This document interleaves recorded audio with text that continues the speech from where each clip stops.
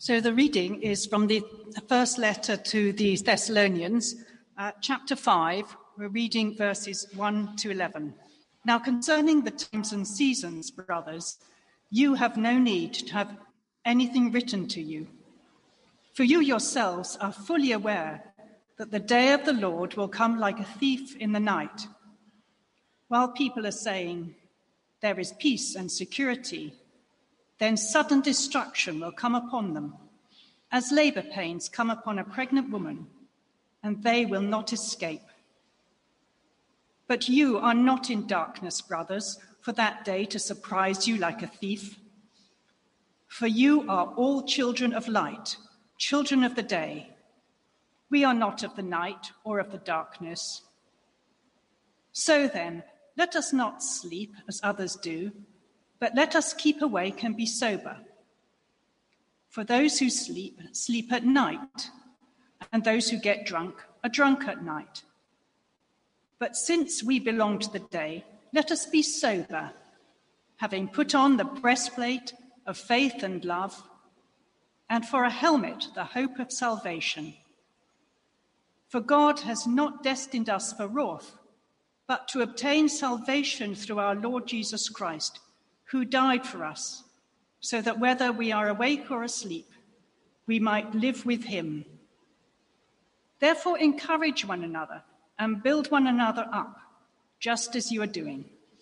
Good morning, I'm Jake, part of the church family here and a ministry trainee.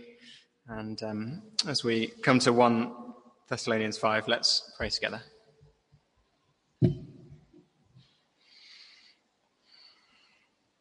Our Father, we're talking and thinking about things this morning that we cannot see.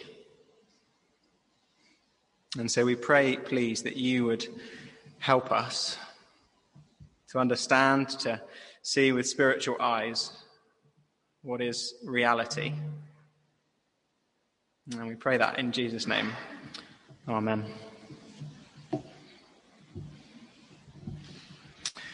As Bruce hinted at, we tend to think of Advent as counting down to Christmas. One little piece of chocolate after another, and then, Christmas Day is here, baby Jesus. But as he said, traditionally, the purpose of Advent is to help us connect Jesus' first coming at Christmas with his second coming on the day that he returns. And if we stop and think about it, we can see why the Advent season is so needed. The world around us thinks the idea of Jesus' return is laughable at best, deluded, ridiculous, insane at worst. And sometimes maybe we feel similarly. Is he really going to come again? And so we get weary of waiting. And the danger is other things come along and promise us so much excitement and certainty and hope that we get distracted by our careers, our house renovations, our children's educations, the possibility of a vaccine. And then Christmas comes and it's full of promise and excitement too. There's all sorts of festive joys coming. There's time with family, time off work, new toys, gadgets, yummy food. And before we know it, we're drunk on all the festivities. And the idea of Jesus' return isn't just a distant possibility. It's not even on our minds at all. So we need Advent. We need Advent to remind us of the one thing that is totally certain in our uncertain world. Jesus will return. But the trouble is, left to myself, I'm more likely to use the run-up to Christmas to gorge on chocolate and just spend it wishing for turkey and ham sandwiches with loads of butter and gravy. Much more likely to think of those things than I am to pause and think carefully about the return of Jesus. And so I need Advent, but I also need you to help me remember what Advent is actually about. That's where the message of 1 Thessalonians 5 lands. Paul and his friends, Timothy and Silvanus, they write to this new church. It's a church full of hope and promise as they wait for Jesus. But Paul and co, they're nervous that the Thessalonian church could drift as they're pressured by those around them to ignore Jesus, as the excitement of the world distracts them. The danger is they forget Jesus is coming and live like it's not going to happen. So as they wait under pressure and in danger, Paul's letter is a wake-up call to them. And his plea is for them to consistently encourage each other to be alert for Jesus' return. The whole letter is clothed in Paul's deep affection for these people. He longs for them to grow as Christians every day until Jesus returns.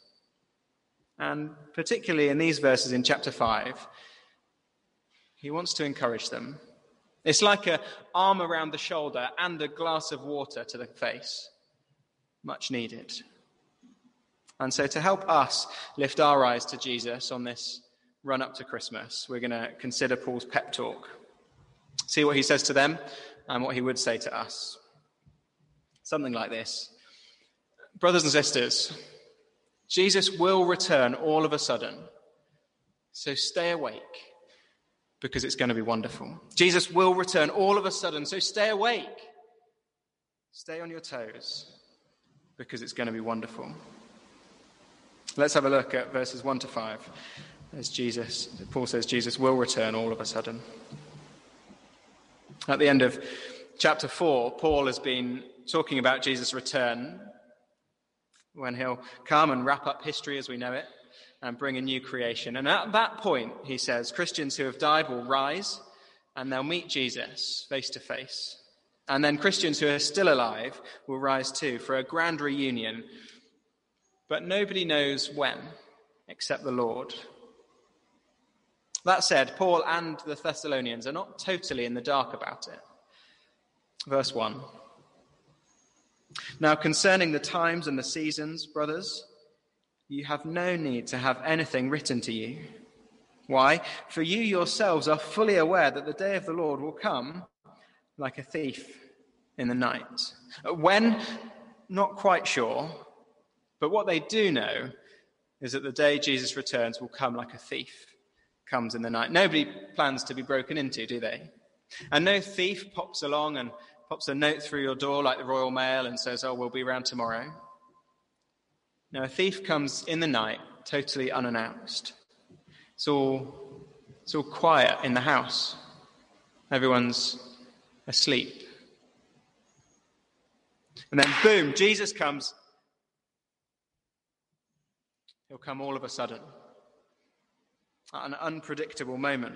Verse 3, while people are saying, there's peace and security, then sudden destruction will come upon them as labor pains come upon a pregnant woman, and they will not escape. Jesus will return like a thief in the night, but also like labor pains coming on a pregnant woman. You know it's coming. You don't know exactly when, but it is inevitable. Now, if you need a tooth pulled out, you can put off that trip to the dentist for as long as you can bear it. But if you're pregnant, you cannot put off labor. It is coming. And Jesus will come all of a sudden. There's no way to avoid it. It's an inevitable reality, a guaranteed day.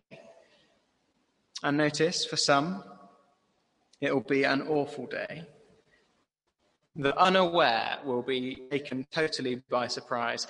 People across the world will be going out their lives, business as usual, saying, like verse 3, look, we're enjoying peace and security. Christmas is coming. There's a vaccine on the way. Here's to 2021. Imagine it. One Saturday morning, get up, take the kids to pick up the Christmas tree. You're just deciding which one. And boom, Jesus returns just like that. And for those in the dark about it, those not expecting it, Jesus' return will have awful consequences. Verse 3, the day he returns will lead to sudden destruction, and they will not escape. It's a stark reality. As Jesus comes, he'll bring God's right judgment on the world. He'll banish wickedness and evil and sin, and then remake a perfect world.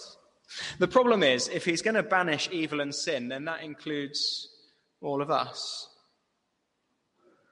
The only way to escape is to copy the Thessalonians, to do what they did. In chapter 1, we hear how they turned from living for themselves in their sin, turned to serve God and wait for Jesus, who saves them through his death at the cross. And Jesus will return all of a sudden, and it will be an awful shock for everyone not trusting him. But verse 4, it won't surprise the Thessalonians, because they are not in the dark. Rather, verse 5, they are children of light, children of the day. When the day comes, when Jesus returns, they will be gathered in to safety.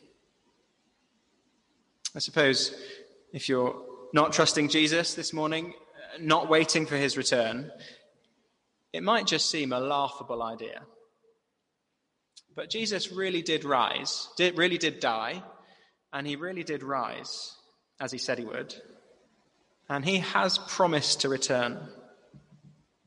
He is not in the habit of breaking promises. And so the question we really need to wrestle with is, am I totally convinced Jesus isn't coming back? Because if you're in any doubt that he might return, perhaps this Christmas is the perfect time to examine the claim. Why not ask someone you know who's a Christian why they're so convinced he will come back? I guess it might be some of us think Jesus will return sometime, but we've got lots of living to do before then. And so we're going to wait until later in life to do something about it. Maybe your parents are trusting Jesus, and that's nice for them. And you get it, but you're going to wait till you're older like them. But can you see the danger of that, if that's you? What if he comes all of a sudden before you've turned to him for safety? It'll be too late. I guess many of us will be trusting Jesus here this morning, waiting for him to come. Or however long we've been doing that, a few weeks or years and years and years. Let's take Paul's reminder in these verses about Jesus' sudden return and pin it to the front of our minds and help each other to do the same, so that moment by moment we're living in anticipation of it. That's where Paul goes next. Jesus will return all of a sudden, so stay on your toes. Jesus will return all of a sudden, so stay on your toes. We've said the danger is that we drift off, that we live as if Jesus isn't coming. But verse 5, we're not in the dark. We know the day is coming. So Paul's call is verse 6. So then, let us not sleep as others do, but let us keep awake and be sober. For those who sleep, sleep at night, and those who get drunk are drunk at night. But since we belong to the day, let us be sober. Now, Paul isn't blanket banning sleep and a glass of wine, but he is saying, you know the day is coming. So don't live like the rest of the world. Don't be spiritually asleep, switching off, taking a sabbatical from living for Jesus. And don't be spiritually drunk, intoxicated by all that the world has to offer. It can happen so easily. The house move, the new job, the prospect of promotion, the school place, the precious holiday plans, the attraction of that unwise relationship. So many things, some of them good gifts from God, some of them sinful desires. They divert our attention away from Jesus, and bit by bit we drift. Not overnight, but slowly, so that we barely notice. And before we know it, Jesus is miles from our minds and our lives. So Paul says, no, verse 6, let us not sleep as others do, but let us keep awake and be sober. Awake spiritually, eyes open, alert and clear-headed to the pull of the world, focused on Jesus' return. And Paul's strategy is for us to be limber and on our toes, like I was yesterday, as the whistle blew for the start of my hockey match. And verse 8, Paul uses the picture of a soldier ready for battle, dressed for action, wearing the right kit. Paul would have us put on faith and love as a breastplate and the hope of salvation as a helmet. All through his letter, Paul has been praising the Thessalonians for their faith in Christ, their love for one another, and their confident hope of Jesus' return. So if we're going to be alert and ready, we want to get our spiritual armor on too, growing in our grasp of God's goodness so our faith is strengthened, loving one another, helping each other to look to Jesus and setting our hope on the glory of our future. Many of you remember John and Helen Reed, members of the church family before they moved a couple of years ago. Helen had a little laminated note by their kettle, just in her eye line, so that every time she went to boil the water, she saw it. And it just said, "Perhaps today." It was a frequent reminder to her, Jesus is coming, maybe today. It helped to keep her on her toes, and Paul wants us to be doing everything we can to stay on our toes, ready. This world screams distractions at us that push Jesus from our minds. I wonder what most distracts us from Jesus at the moment. And maybe something material has got our attention.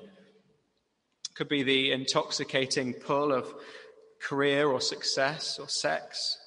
It might just be the endless fog of sickness and suffering.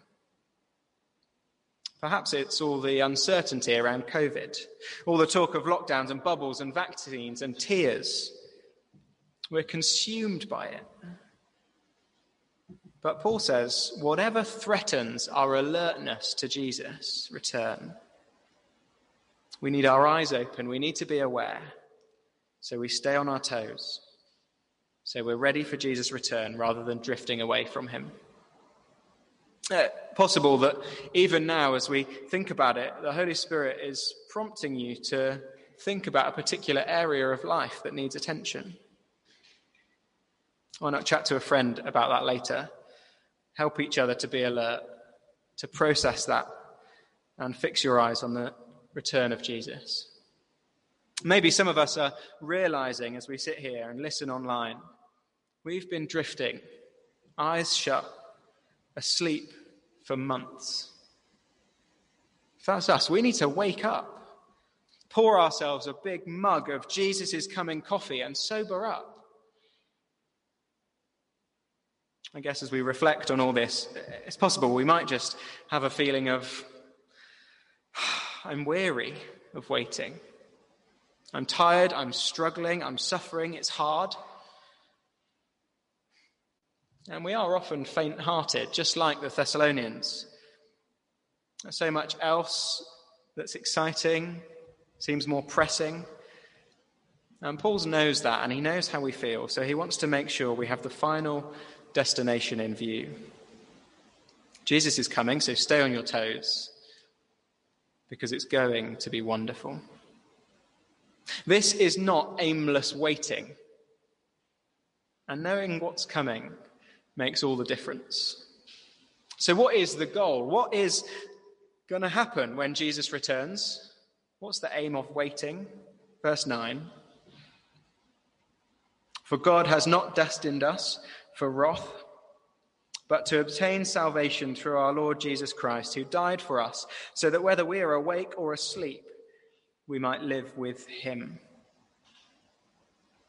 On the day Jesus returns, those trusting him will be saved from God's just anger because of Jesus' death at the cross.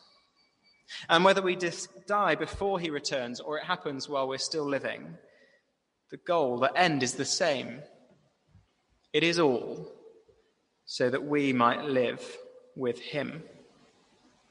That we might live with Jesus, the one who is the source of life and light and love. We'll get to be with him forever. We set our alarms to go off in the morning, and what is coming determines how we respond to the beeps. I don't know anyone who jumps out of bed to get to a finance meeting, though looking around, perhaps one or two of you. But if it's a joyful thing, a joyful day, a celebratory occasion, or maybe it's getting up to get to the airport for a flight, our enthusiasm shifts. And even more so if whatever is coming includes time with our favourite people. So we're on our toes waiting for Jesus' return because we'll get to live with him. Separation from family and friends has marked this year, hasn't it, because of COVID? And separation from Jesus is a mark of life in this world now. But then we'll live with him, no longer separated. And notice, it's not tenants in the same building. It's not a kind of glance across the playground. It's personal. It's intimate. It's close. It's living with Jesus. I wonder if sometimes we imagine Jesus' return bringing in a world like this one, but just a little bit better, less grey, more sunshine. Or we explain it something like this. Just imagine a place that it's got all the good stuff in this world and none of the bad stuff. Imagine that. And that'll be good. And that's true. But you can take all of that good stuff that this world can offer us, and without Jesus, it will be no good at all. Because the Christian hope is not this life with added vaccines or this life with no more COVID, not even a better world with endless joy. No, the heart of Christian hope is Jesus. The end goal of his return, if we've put our trust in him, we'll get to be with him. That's what all the waiting on our toes is for. And it will be wonderful. I had a brilliant godmother, Mary. When I became a Christian at 18, she was delighted. She said, I've been praying for this all my life, all of your life. And when I would come home from university, I'd go and see her, and we'd have a cup of tea together, and we'd chat, and we'd pray. And at some point during the conversation, almost every time I saw her, she'd say, Jake, I'm so looking forward to seeing him. And I naively thought that she was talking about her husband who died a few years ago. But she quickly corrected me. No, I can't wait to go and live with Jesus. She was old, but she was on her toes, longing for Jesus' return. Day by day, she would faithfully help others to be on their toes too. Her waiting for Jesus was infectious because she knew it was going to be wonderful. Jesus is coming, so stay on your toes. You'll get to live with him. And to that end, verse 11, therefore, encourage one another and build one another up just as you are doing. Can we see how this helps the Thessalonians in their weariness under pressure amidst the danger of drifting off? They need to be adventing each other. As they wait, they're to be encouraging one another with the reminder, Jesus is coming. Stay on your toes. It's going to be wonderful. So these words from Paul, and then shared by the Thessalonians amongst each other day by day, they wake up those who are about to doze off. It's a cold glass of water to the face. And it's a re-energizing hug for the weary. Brothers and sisters, stay alert. Jesus is coming, Paul says.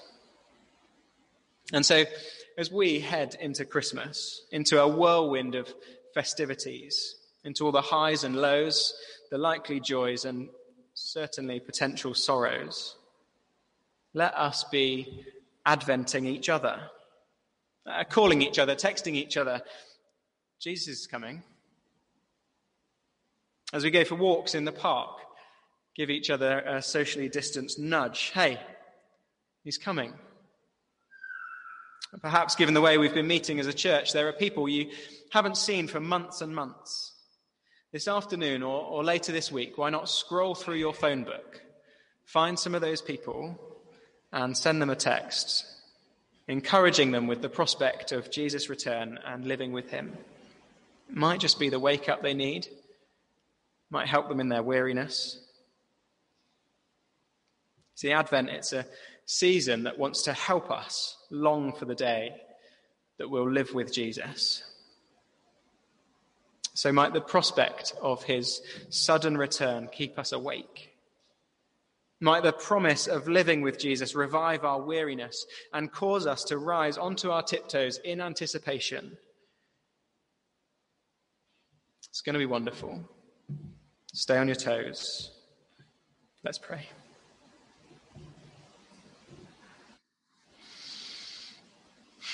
For God has not destined us for wrath, but to obtain salvation through our Lord Jesus Christ, who died for us so that whether we are awake or asleep, we might live with him.